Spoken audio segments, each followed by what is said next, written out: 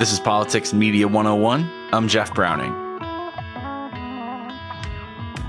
Eliot Higgins is the founder of Bellingcat, an independent international collective of researchers, investigators, and citizen journalists who use open source and social media investigation to probe all kinds of subjects, from crimes against humanity to the trafficking and use of chemical weapons, combining advanced technology, forensic research, journalism, investigations, transparency, and accountability in one place. Sara Jacobs is a member of Congress from California who sits on the House Foreign Affairs and Armed Services Committees, and she just came back from Brussels.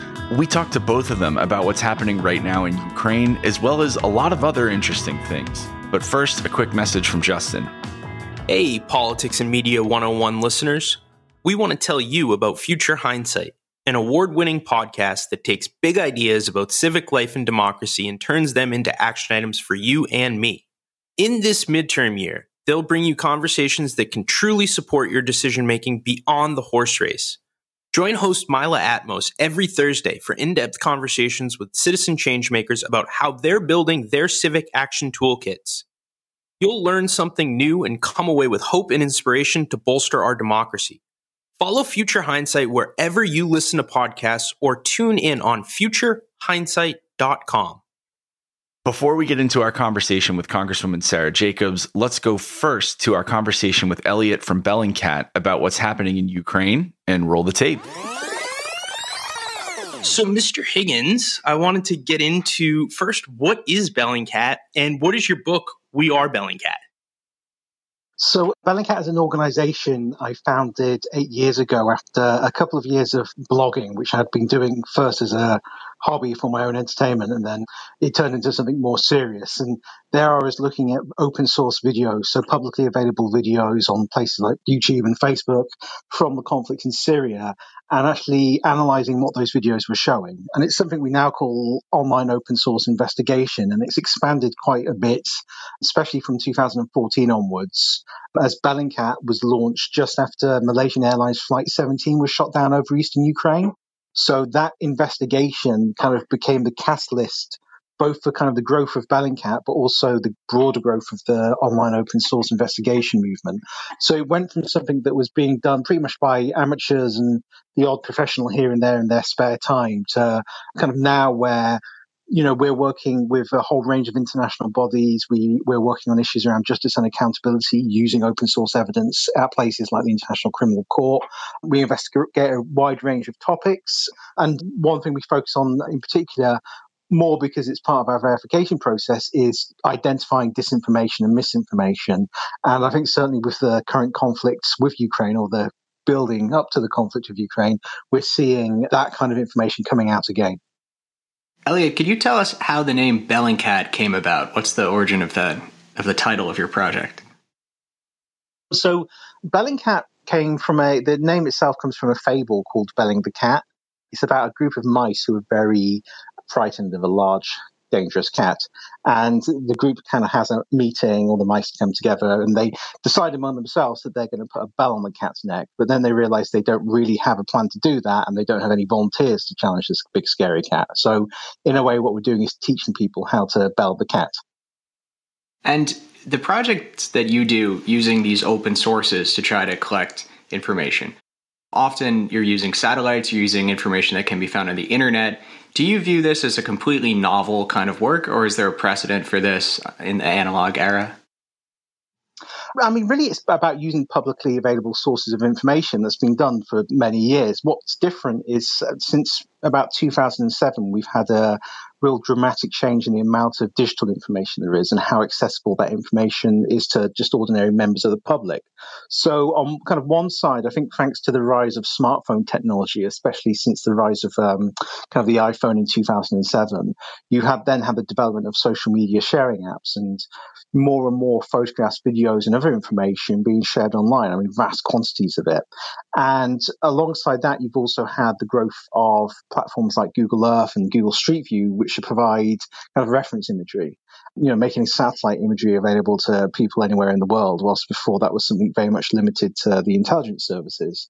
So those kind of two trends, I think, have combined around the time of the Arab Spring in particular in 2011 to give us a much better understanding of what's happening in places that are far away.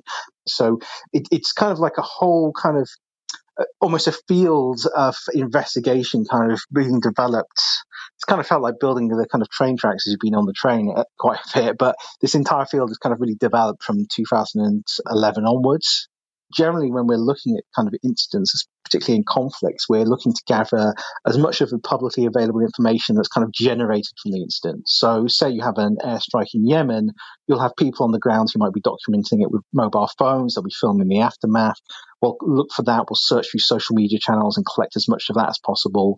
You might have news crews on the ground who are filming stuff. You might have other sources that are providing information. We then will be looking at all that visual information, trying to turn that into a timeline of events. And we can do that, first of all, by a process called geolocation, where we use satellite imagery to confirm the location where things were filmed. So we're looking at features that are visible in the video that's also visible in satellite imagery or other area.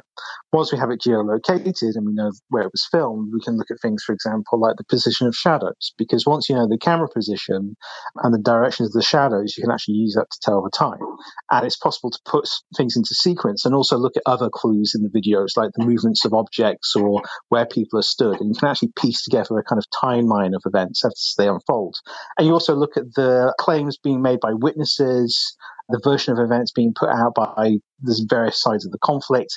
And from that, you can start getting a sense of which side's version of events is close to what you're actually seeing in these videos. And generally, when you're dealing with conflict events where there's two sides, particularly in conflicts where the sides really don't like each other, like you've seen in kind of Yemen and Syria and elsewhere, you'll see, one side almost certainly lying about what happened. They'll be denying everything or saying, oh, it wasn't us. And then when you actually look through the open source evidence and piece it together, one version of events become a lot clearer than another. So if someone was watching Russian language media right now, if someone was watching Russia Today or Russia One, what's the narrative that they would be seeing? Broadly speaking, the kind of Russian angle is basically the Ukrainian government basically wants to ethnically cleanse the separatist-held territory of ethnic Russians who are living there.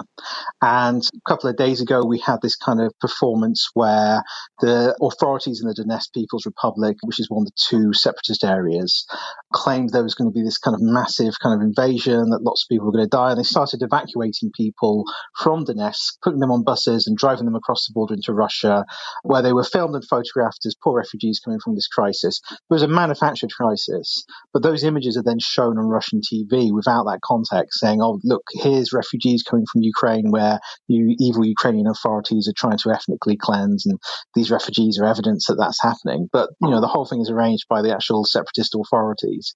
And time again, you see this happening. And one thing that was very interesting about that incident is there were two video messages published by the head of the Luhansk People's Republic and the Donetsk People's Republic, the two separatist areas, where they spoke about it being February 18th and that today they have to evacuate people. But again, they posted this on Telegram where the metadata was visible, and both of the videos were filmed on February 16th, 2 days before the evacuation, and the escalation that they referred to took place on February 17th. So they were recording something on the 16th talking about events that were occurring 2 days in the future, which is a pretty good sign that this stuff was kind of organized beforehand and they had prepared this material for another disinformation op. And you're seeing this time and time again. And it was quite, if you actually follow this stuff, it's surprisingly relentless how much of this stuff is going out. So just to be clear then, if you're watching the Russian media, you are hearing about a refugee crisis out of Donetsk, and you're seeing people being moved from Donetsk into Russia, and that this was, in actuality, sort of a forced evacuation. That's correct? Yeah, and if you're in Russia, you aren't seeing an independent version of events. You're seeing the version of events that's being filmed by news crews that are working for state media channels that are 100% in with what the Kremlin is trying to do in Ukraine. And it's one kind of thing after another. I mean, Russia is sat on the border poised to invade at any moment, and we're to believe that the Ukrainians have taken this moment to up the amount of kind of cross-border artillery attacks they're doing and other kinds of violence. And now you're seeing these claims that Ukraine has been firing rockets into Russia that always seem to hit empty buildings, and they only ever seem to be one or two rockets. So it's very clearly their attempt to kind of manufacture this crisis. And if you're in Russia, you're being served all the videos that are kind of produced from these kind of manufactured incidents. So then this evacuation out of Donetsk, it's not allegedly being precipitated by a single attack. It's a dispersed array of claimed attacks. There's maybe 5, 6, 7 attacks that they're claiming have spurned on this evacuation. Yeah, so it appears that on the 16th there was an attempt to provoke Ukrainian forces because there's been a big uptick in the amount of artillery attacks being documented coming from the separatist side into the Ukrainian side. And it appears to be an attempt to kind of provoke a reaction. Alongside that, you've got basically propaganda being published by the separatists and by Russia that are constantly reporting on all these different attacks, these incidents. One thing they like to do is fire artillery near these cities and out of the cities, but then you have people on the ground recording all these explosions as the artillery is being fired. And if you're familiar with what artillery sounds like when it's being fired, you can tell it's outgoing fire, but of course it's then recycled onto kind of propaganda channels to say, oh, look at all these explosions happening in the town. Of course, they don't ever find the scenes of where these supposed explosions actually happened in the town because they're not happening there, but that's kind of not the point. And you have to understand as well with this kind of disinformation, it's not about crafting one narrative kind of carefully. It's about taking everything you've got and just flinging it at the wall and seeing what sticks. And that's why I think you see so much kind of low quality propaganda coming out, because it's not about the quality of the propaganda, it's about the volume of it. It's that you're being completely assaulted by this idea that something's bad is happening in Ukraine. And before you start worrying about one piece of propaganda, you're on to the next one and then the next one and the next one. And you've got that message constantly being reinforced to Russian audiences that this crisis is happening. There is this kind of situation unfolding in Ukraine, and that Russia has to get involved to stop these poor ethnic Russians getting ethnically cleansed by the Ukrainian government. But it's a fabrication. It's been created as an excuse to invade. With organizations like Bellingcat, and you mentioned New York Times using open source information, is Russia even trying to deceive the people at the international level for the cause of war in this potential conflict? Or is it just purely, like you said, they're just trying to confuse people by throwing as much information out there as possible? Well, I think we can look at what Russia did at the UN recently, where they came with a report that they claimed demonstrated their evidence that there was this kind of genocide happening in separatist-held areas. And the sources for this report were nearly entirely Russia Today articles. So they were using their own state media to justify their reason for attack, and they're presenting this to the UN. That, for me, either reflects they aren't taking this very seriously. They're just kind of going through the motions, because I mean that's like a real doing your kind of coursework in the last day of term kind of move. That's just like, lazy. And I think at that level, they just actually don't care. They're looking for like the tiniest little fig leaf to cover what they're doing. I think what will become interesting is when there starts being serious incidents of, say, war crimes following the invasion, because having followed Russia and their activities in Ukraine and Syria for a while, there's going to be some sort of war crime happening at some point or another, probably quite a lot of them. So what's going to happen then is you are going to have these kind of on the ground, witnesses to this, recording it, sharing it online. And there, I think we have to be very quick about kind of establishing the facts based off the available open source evidence. Because in my experience, anytime there's an incident like that, that kind of Russian propaganda starts coming out. They start lying about, what's happened, who's been affected. A trick of theirs as well is to produce aerial or satellite imagery that they use to claim something didn't happen. But then you discover that the imagery is showing a different location. It was dated from before the attack happened. And they've done this multiple times in the past with Syria. So I really wouldn't be surprised if it happens again. But that kind of documentation of those war crimes using open source evidence is going to be something I think that's quite important, because that makes it a lot more difficult for Russia to kind of get away with this stuff now. Observers have long suspected that Russia bombs hospitals, but no one has been able to prove it. Until now. The Times has assembled a large body of evidence from multiple sources that directly implicates Russia in 4 hospital attacks in just 12 hours. We collected 4 main types of evidence. First, flight logs, which tell us where and when the Russian Air Force was flying. Second, thousands of recordings of those radio transmissions as Russian pilots operate in the skies above northwest Syria. Third, we analysed hours of videos of these strikes, which gave us clues about the type of weapons used. We reviewed that footage with experts on the Russian Air Force. And fourth, we established the time these attacks happened by interviewing medics, obtaining incident reports, and examining social media postings. Our detailed findings show how Russia repeatedly violated one of the oldest laws of war. What are some of the worst war crimes that you've been able to verify at the hands of Russia? And then the second part of this question is, are committing these atrocities and war crimes part of their tactics and strategy when they are in war? And if so, what do you think the end goal would be of these tactics? So, with MH17, that was probably the biggest one we did. So there they shot down an airliner that had 298 people on board. From videos and photographs shared online and information that people were publishing, during the moment, we were able to establish first the route of the missile launcher through separatist-held Ukraine. On the day the shootdown happened, the site the missile was launched from, because there were witnesses who were posting that they'd just seen a missile launch from a field, a smoke trail photograph of coming from this field, and other information. We then were able to find photographs and videos of a convoy in Russia that showed movements of one particular convoy which carried a lot of Buk missile launchers, very similar to the convoy videos you're seeing at the moment. But using all those videos, we were able to piece together the route of that convoy. And one of those missile launchers had markings and damage and other features that were uniquely identical to the one that was in Ukraine on the day MH17 was shot down.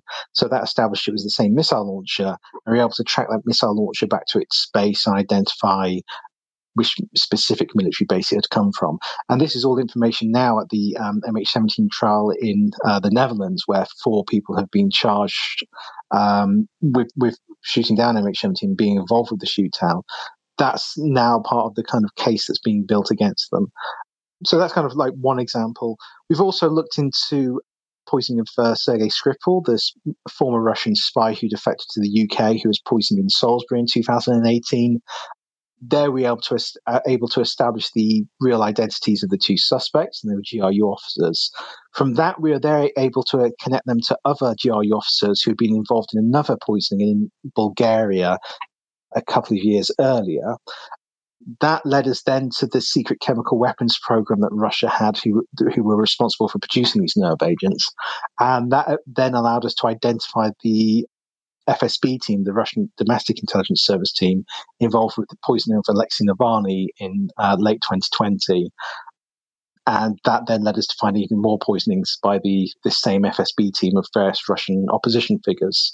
And this was all based off leaked data from the Russian government, because in Russia, basically everything's for sale. Because the government's corrupt, everyone in the government from the top to the bottom has a level of corruption, and they will happily sell data that's from government servers, phone records, house registrations, all kinds of data that we acquired and started to use to piece together the real identities of these poisoners, and using their phone records to see who they were calling and which chemical weapon scientists they've been calling just before the assassinations. Eliot, I want to move on to another aspect of this. So as you described, part of how you started out in this kind of work was identifying weapons, using satellite imagery to find the movement of soldiers, to find weapons, to identify them. I think that this is incredibly relevant to current events, because so much of our assessment job is to try to figure out where the Russian troops are and what kind of weapons they're compiling at the border. So about 5 days ago, Russia claimed that they were moving troops away from the Crimean Peninsula, that these troops that had been moved to Crimea recently are moving back to their bases in Dagestan and North Ossetia, parts of Russia, the home base for these soldiers. But the USA said that this claim was false, that the troops were not moving out of Crimea, as Russia had claimed. So in your work, looking at satellites, have you been able to determine who's telling the truth here, whether those troops have moved away from Crimea or whether they've remained? Well, one thing we've been doing is working with a couple of organizations who've been gathering pretty much every single video that's been shared online showing these various troop movements. And there's vast numbers of them, especially on TikTok, for example. Loads and loads of these videos being filmed all the time. And it's possible to locate where they were filmed and which direction these vehicles are going. And the vast majority of these are going towards the Russian border.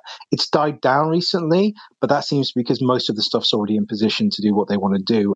It really does seem that they're building towards something rather than kind of moving away from it at the moment. And looking at the specific weapons that you've been able to identify them carrying as they've aligned across the various borders with Ukraine, does that tell you anything about what they might be planning? Are we able to look at some of the specific items that they've got lined up on the border to say they might be planning a missile attack, they might be planning a tank invasion, and so on? My reading of it at the moment is that they're trying to do a lightning strike to Kiev and try and basically decapitate the government and install a puppet government as quickly as possible. Because some of the assessments I've been reading says they haven't really built up the army in a way that will give them the ability to have a sustained conflict. And it looks like they're trying to go for kind of this lightning strike. Whether or not that will work is a different question. So Russia may find it in a lot of trouble. But I think it would be a big problem that if Russia could, in a couple of days, take over an entire country, because it would make every other country where there's a frozen conflict involving Russia very, very nervous. And the reaction from the Europeans and the US to that would have to be extremely strong to, discourage Putin from doing it again. So, worst case scenario is they make that kind of lightning strike. And as for specific units, I mean, there's everything there. There's artillery, there's tanks, they've got everything out there. There's attack aircraft. There's over 100,000, troops out there. It's everything.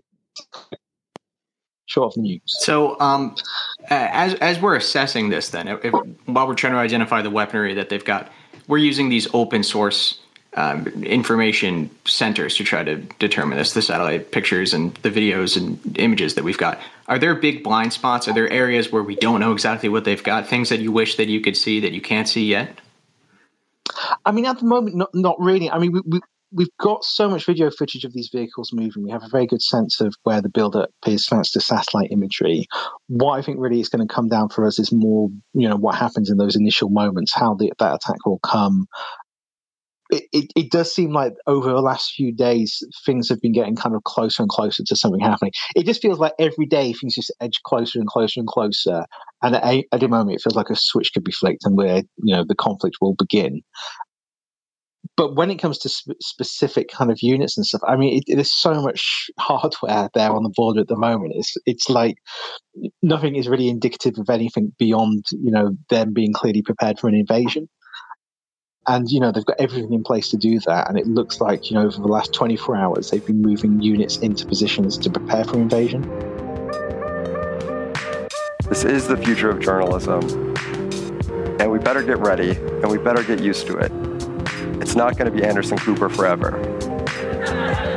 Thank you. The beautiful thing about the internet is it really levels the playing field. I mean, I think anyone's a reporter.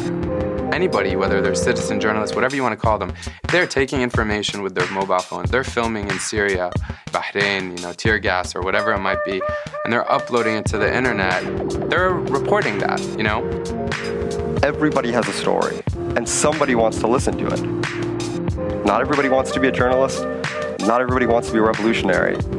I'm here to help people tell their stories.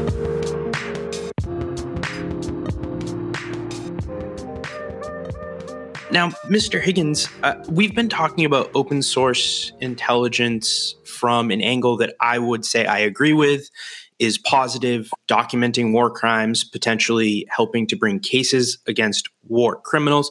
But I wanted to flip it around and talk about it maybe in a more nefarious angle and get your take on this. If there is a large-scale invasion of Ukraine, the experts we've spoken to have said that sanctions may not be the most effective way to end such an invasion. It would probably be through supporting some type of asymmetric warfare with Ukraine. and they're guerrilla fighters. And then in turn, that would take people like the UK, the US, France, Germany, and other members of NATO and the EU to set up these supply chains. The US has went so far as to say that they will be delivering weapons, ammunitions, gas, lubricants to Ukrainian resistance fighters through ground routes. So assuming this worst case scenario happens, and we're praying and hoping that there is no war and reinvasion between Russia and Ukraine, could open sourced material be used in somewhat of a real time to both expose these supply chain routes, expose locations of resistance fighters, and then give that information to Russia so that they could then go about decapitating both the resistance and the supply chains? Yeah, absolutely. I mean, it's partly down to what people on the ground are documenting, as they see, vehicles and stuff drive by and what they're sharing online. Also what the troops and, soldiers themselves are documenting. I mean, during the 2014 conflict in Ukraine, it was the Russian soldiers' own videos and photographs showing themselves in Ukraine in uniform, with the separatists, that was evidence that Russia was involved with the conflict. I mean, they took videos and photographs of, armored vehicles that they brought from Russia, and, posing with their friends at kind of checkpoints in Ukraine, it was a vast amount of information. In fact, Russia passed a law to actually make that stuff illegal as an apparent response to what we were doing with it. They're exposing this stuff. You also have the fact that if you're someone who's, filming stuff day to day and putting it online, you expose yourself by the fact that if you're sticking your camera out the window every day, we can figure out what your window is by geolocating those photographs, because we can geolocate the position of the camera based off that, or at least narrow it down to a building. So that, of course, becomes dangerous as well. So there are a number of dangers that are present, but anyone can kind of use open source information and, to do that kind of stuff. It's just down to what's available. And I think we've not really seen yet the public use of intelligence agencies using open source information and then presenting it as open source information. I've not really seen that happen. I mean, we have seen, unusually with the kind of current situation, a lot of information being shared by the US and UK and others of what they're seeing, but we aren't seeing the evidence behind that at the moment. And that's partly because, some of that is based off classified information, but there is publicly available information that, is, usable. And I would actually hope to see more being used as this conflict continues, because there can be an analysis of this stuff done quickly by, I'm sure by intelligence agencies that could actually be quite open and useful, be built on by organizations like Bellingcat who are working with open source information. So we're going to start with Amit. Amit, over to you. Thanks so much. And Eliot, thanks for your time today. So what does, in your analysis, the Ukrainian defense look like right now along the frontier there with Russia and Belarus? And as it relates, why are we automatically counting out Ukraine? Is there a way that they could strategically either stave off some type of an attack or raise the cost to something that would be untenable for the Russians? Thank you. I think it really does depend on how well they're able to use things like anti-tank guided missiles in particular. It's been very interesting to see these Javelin missiles being delivered to Ukrainian forces. And I think it's how effective they're able to use those to counter the initial attacks. Whether or not that works is going to be quite key to how quickly this conflict is over, because if they do get bogged down near the border with this kind of initial push of the invasion, it's going to be a problem, because I don't think the Russians have the kind of depth of supply that will allow them to sustain campaign for that long before they start coming across quite a lot of supply issues. Because what we are seeing is, whilst they're moving a lot of troops and support over to the border, the supply chains just don't seem to be there in the way that would suggest a kind of really sustained effort. And I kind of think, the thing with Putin, everyone seems to think he's this amazing tactical genius, but he's basically someone who's surrounded himself with less yes men who are too scared to tell him any different. And it might be he's got it in his head that there can be this lightning strike, that the Russian army can quickly kind of invade and, grab Kiev. But I think he may be hopefully overestimating what they're actually able to do. As for kind of how well the Ukrainian defense is, and I think it really comes down to how they've established a depth for those defenses. And I think they've done a lot of work kind of around the separatist areas, but they've got two kind of really major fronts, the kind of northern borders and the borders with the separatist regions. And if they get pushed from both of those directions, I think it's going to be very hard for them to sustain kind of a defense. But it might be that they can, draw enough blood to make it very difficult for the conflict to continue. But it's really hard to predict at this point. And it could be that, by the end of this call, they've already got tanks driving into Kiev. It could be like really lightning fast, or it could be that we see months and months of conflict, even years of conflict. We are going to go, I believe the next person is Melanie, and then we'll go to Nas. Melanie, over to you. If we look past the noise, what are we actually looking for? I don't know whether I phrased that question correctly. So, there's so much noise going on around the borders. And we also know from Mr. Putin that he used these type of things as a distraction. So if we were to look past the noise, so what is it actually we're missing here? So I guess that's my question. Yeah, I mean, looking at what I'm seeing, if this is kind of like he's doing a bit to get attention and, get concessions, he's really committing to it, because the kind of amount of resources and what's involved in kind of doing all this is quite significant. And they're certainly, the way they're acting, stuff like, they're preparing battle groups at the moment. We can see that there's all these vehicles that are now driving around with kind of Zs painted on them to define the battle group that they're in, which is a bad sign. Those kind of little details, and the way in which there's been this uptick in disinformation, that they're producing kind of this, this situation in Donetsk where they had, people kind of bust out and, used as refugees, so the Russian media could film them. That's still a fairly significant effort. And it seems there's a lot of resistance against that as well from the people in Donetsk about being used for that kind of stuff.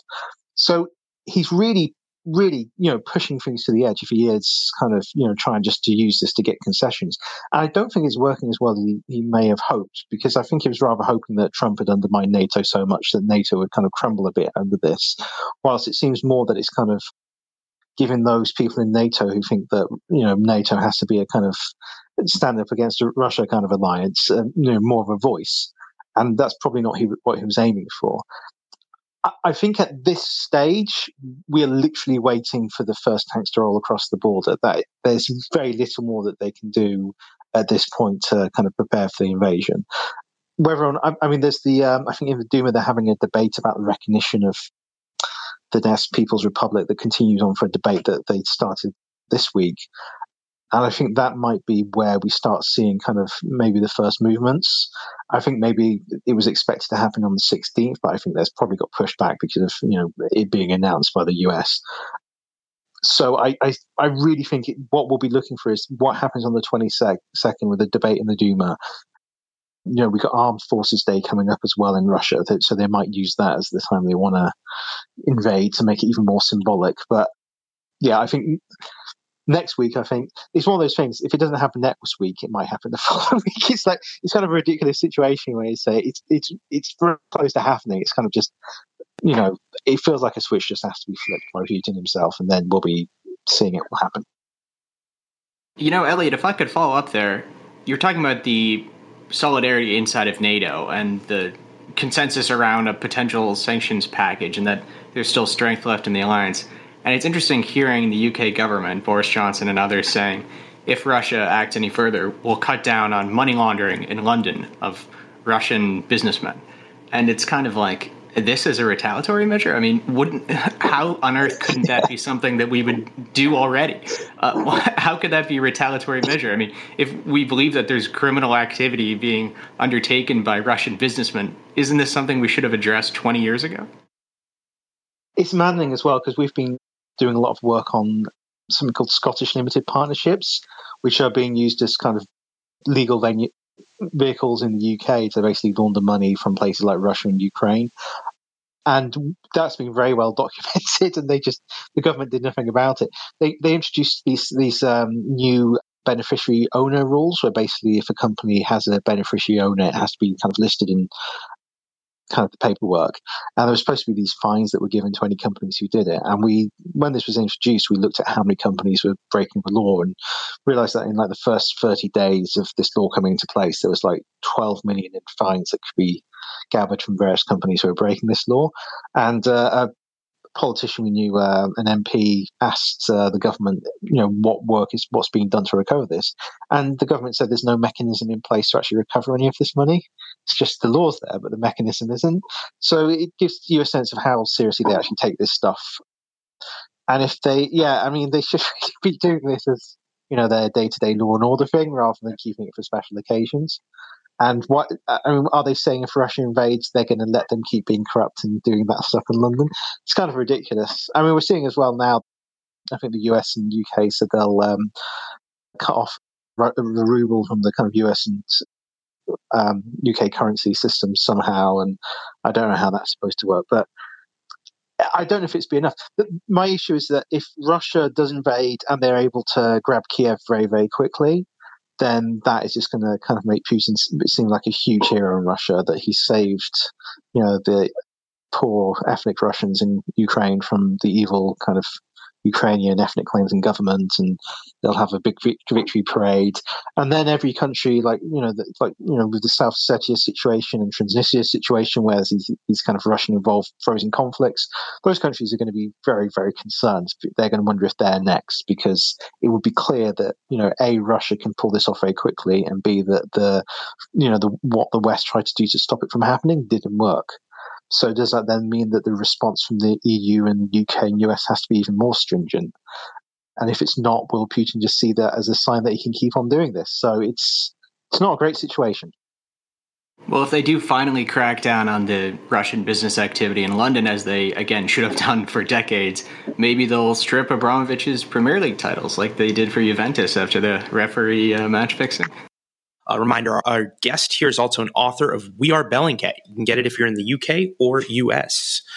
So we will go to Charlie for our last question. Then we'll probably kick it over to Mr. Eliot Higgins. What a great last name. For final thoughts. Charlie, over to you. In terms of technologies like deep fake, is that a huge concern for you in the future? Do you think platforms like TikTok could be fully in control of some adversary or a government, and there would be a set scenario that you couldn't tell if the videos that you have available are deep fakes or real videos? So yeah, I would appreciate if you could explain more about these topics. Thanks. Yeah, with deep fakes, the way we work, we're always kind of triangulating information. So if you have a deep fake video of someone giving a speech, we'll look for the original footage of the speech and see if we can find that moment in the speech. And if we can't, we know there's something up. Currently, the deep fakes aren't really sophisticated enough to really fool that process, but they are sophisticated enough to fool a Twitter user to retweet it. And that's kind of the problem. It's great that you can kind of verify and fact check something, but if you can't do that quicker than someone can retweet something, that information is going to get out there.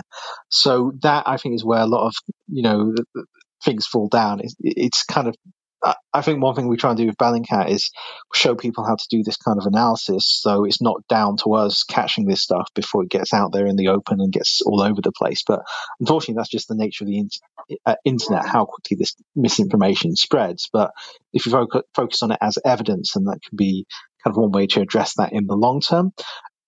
I think really what you might see, if it does get to the point where it's so sophisticated and such a problem that you see deepfakes everywhere, that you'll see social media companies maybe introducing something into the way that their software handles these videos that may be used to detect deepfakes.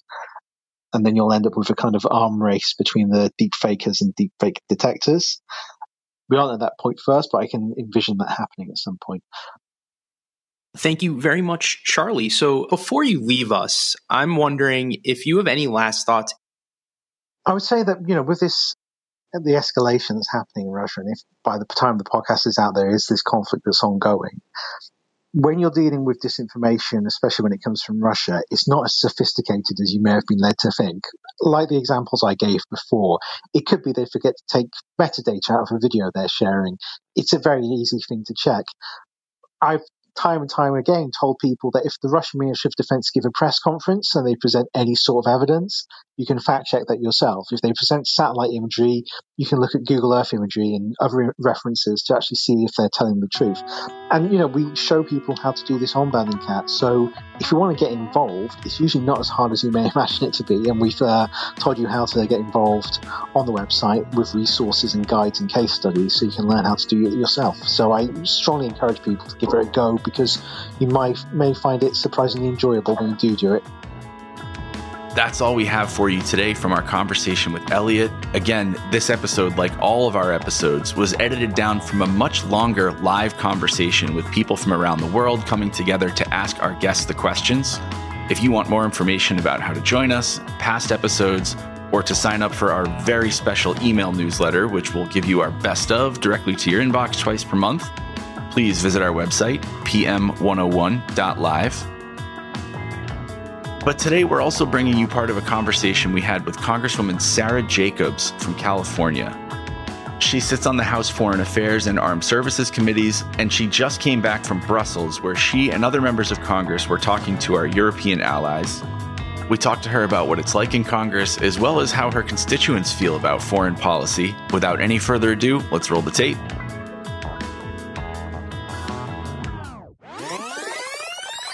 What's your current understanding of the Russian troop posture based on the latest information that you've got in congressional briefings?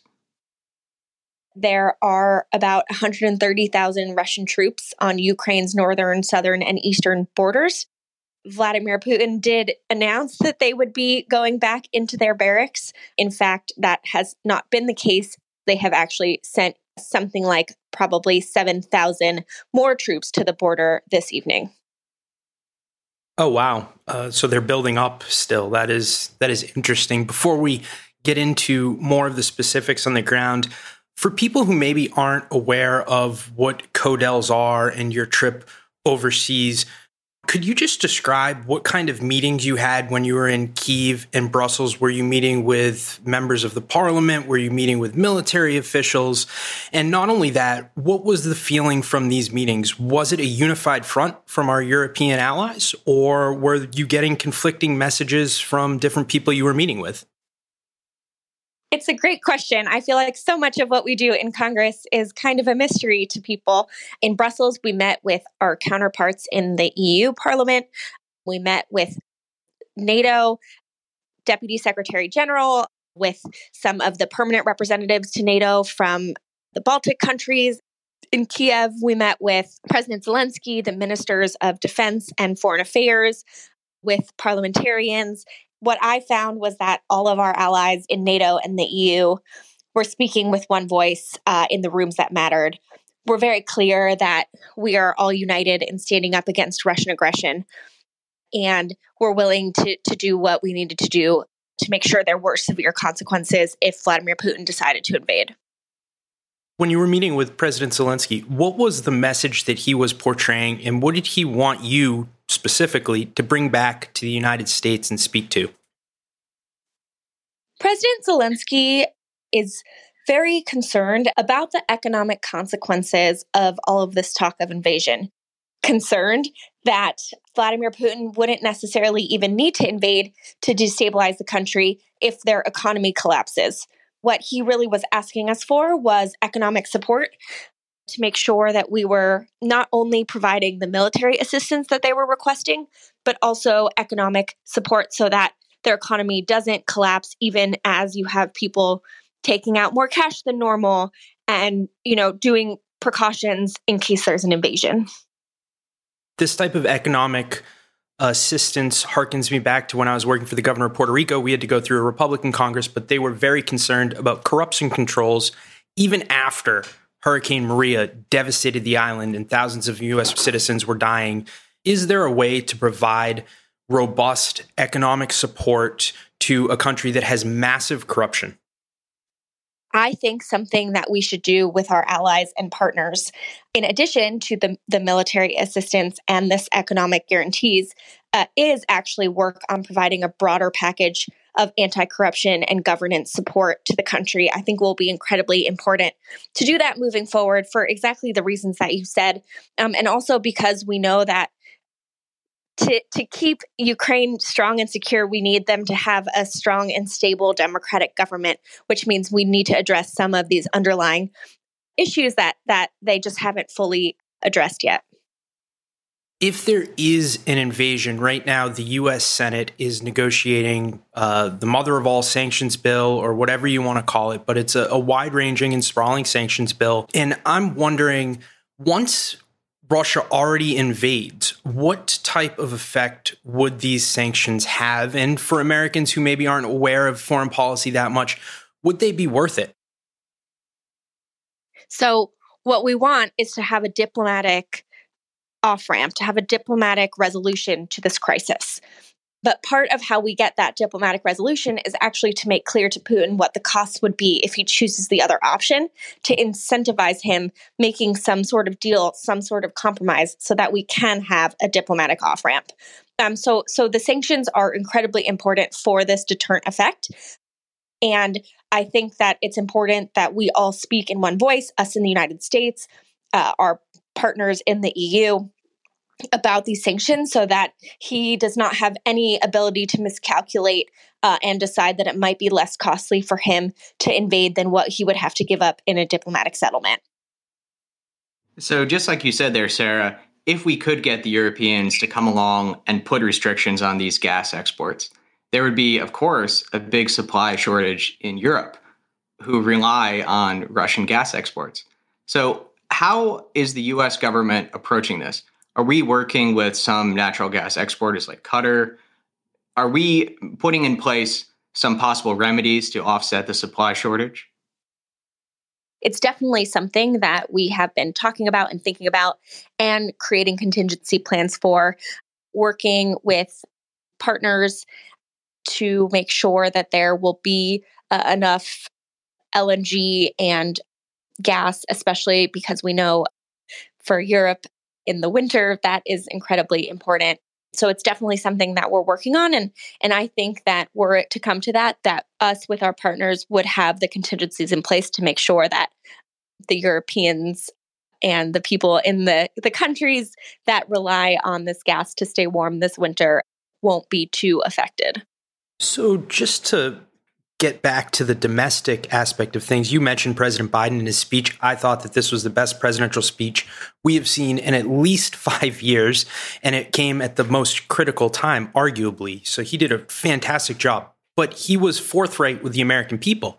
If we do get in concert with our European allies and we do begin to sanction Nord Stream 2 and other gas and energy exports from Russia, it will have a price to pay for United States citizens, for citizens in your district. The cost of gas at the pump will go up. And that's especially concerning considering the rates of inflation and how gas prices were already high earlier in the year. So are your constituents ready to pay more at the pump for a country in Ukraine that maybe they don't really follow every day in the news and they aren't up to date on? Look, I think that President Biden was exactly right in having an honest and forthright conversation with the American people about what could be in store for us. There is a potential, even without the sanctions, for this invasion to increase the price of gas. And we're working on creative ways to try and mitigate those impacts. I'm very fortunate to represent a proud military community here in San Diego. And so my constituents know better than most how important these world and global issues are for our security here in the United States. So have you been getting any constituents correspondence? You said you're in a military district, obviously, out in beautiful San Diego. But when you're in discussions with the members of the public in your district that you represent, what is their resolve? Are they pushing for the U.S. to do more, pushing for us to maybe do what Tucker Carlson wants and decide with Russia? What is the feel of the normal everyday citizens in your district? I think that there has been a lot of consternation about what it will mean for our military community. And so I want to say very clearly, as the president has, that we are not sending American troops to Ukraine. That's not something that's being discussed.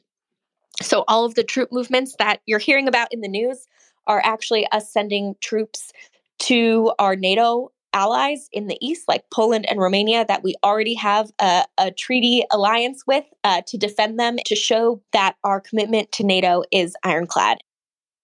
So I want to flip that into your conversations with members of Congress. And a lot of people maybe don't realize, but you folks have a lot of issues that you need to focus on. My boss was an agriculture guy and trade guy, but bless his heart, even though I now disagree with like 90% of the policies he stood for, he didn't know anything about foreign affairs. And the way that he would get information would be to go and discuss foreign affairs with his fellow members of Congress at the lunch table, at the bar, wherever they may be. So I'm wondering, in your conversations, you're on the Foreign Affairs Committee, you've been a foreign policy advisor for the Clinton campaign.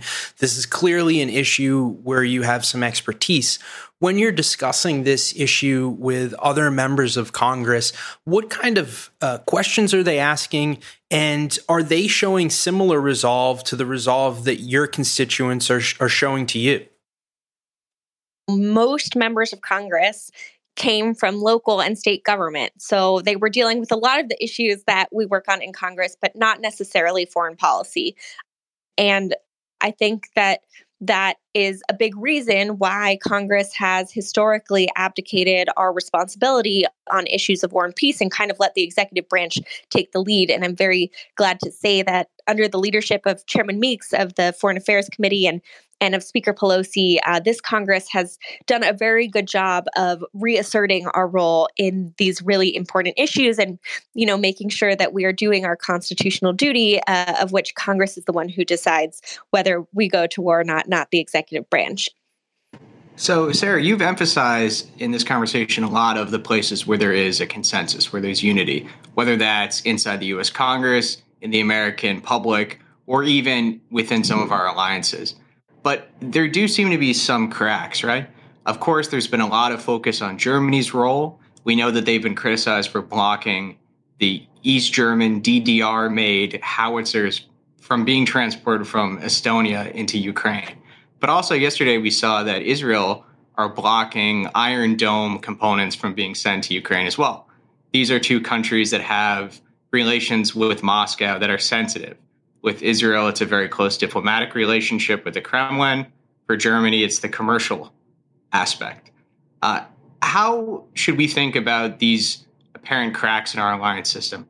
Are you concerned that these countries are not part of the same consensus that we're trying to build on this issue? I think it's important to remember that everyone has their own domestic politics to deal with when it comes to this crisis.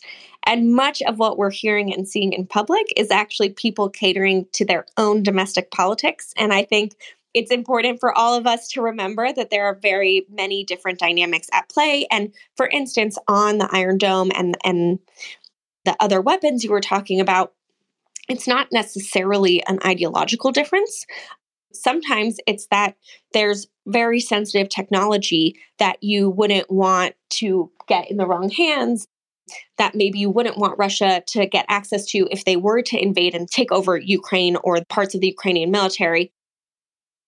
So our first question is going to come from all the way over in the UK, from Oxford, and Andy Lowry. Andy, over to you. Thank you, Justin. Thank you so much for joining us today, Congresswoman. I wonder, could we get your thoughts on some of Russia's claims from the other side of the table? For instance, they're accusing NATO of aggression. Do you see any NATO aggression? Is there any justification to Russia's fears in this, or is that just internal messaging in their attempt to justify their buildup? Many thanks. There is no NATO aggression towards Russia. What Vladimir Putin is trying to claim is that NATO is putting missiles in Ukraine. There is not, and nor has there ever been, a plan or any truth to that, that there would be NATO missiles or U.S. missiles in Ukraine. In fact, we're being very clear to say that we're not going to be sending U.S. troops into Ukraine because we're trying to be very clear that this is just a defensive posture, and that it has been Vladimir Putin who has escalated this crisis and been aggressive. Now, does that mean there are no security concerns? No, of course not. both sides have security concerns. And that's actually what we're trying to address in these negotiations. And as a potential diplomatic off-ramp here is to try and come up with some sort of mutual agreement that alleviates both sides' security concerns. So, Congresswoman, we obviously have to thank you, but before you go, and having been so generous with your time, we want to ask you some last thoughts. It could be about the issue. It could be about maybe a newfound bipartisan nature in Congress after the terrorist attack on January 6th. It could be just about being young in Congress. It could be positive, negative, or somewhere in between. I think I have two things I want to leave folks with. The first is that the most important thing we can do for our national security is to work on our democracy here at home, to make sure that we're coming back together and not letting the divisions get in the way of progress. And so we need to work on our democracy. We need to invest in our democracy, in growing our economy in an equitable way. That is the most important thing that we can do to maintain our leadership and our national security.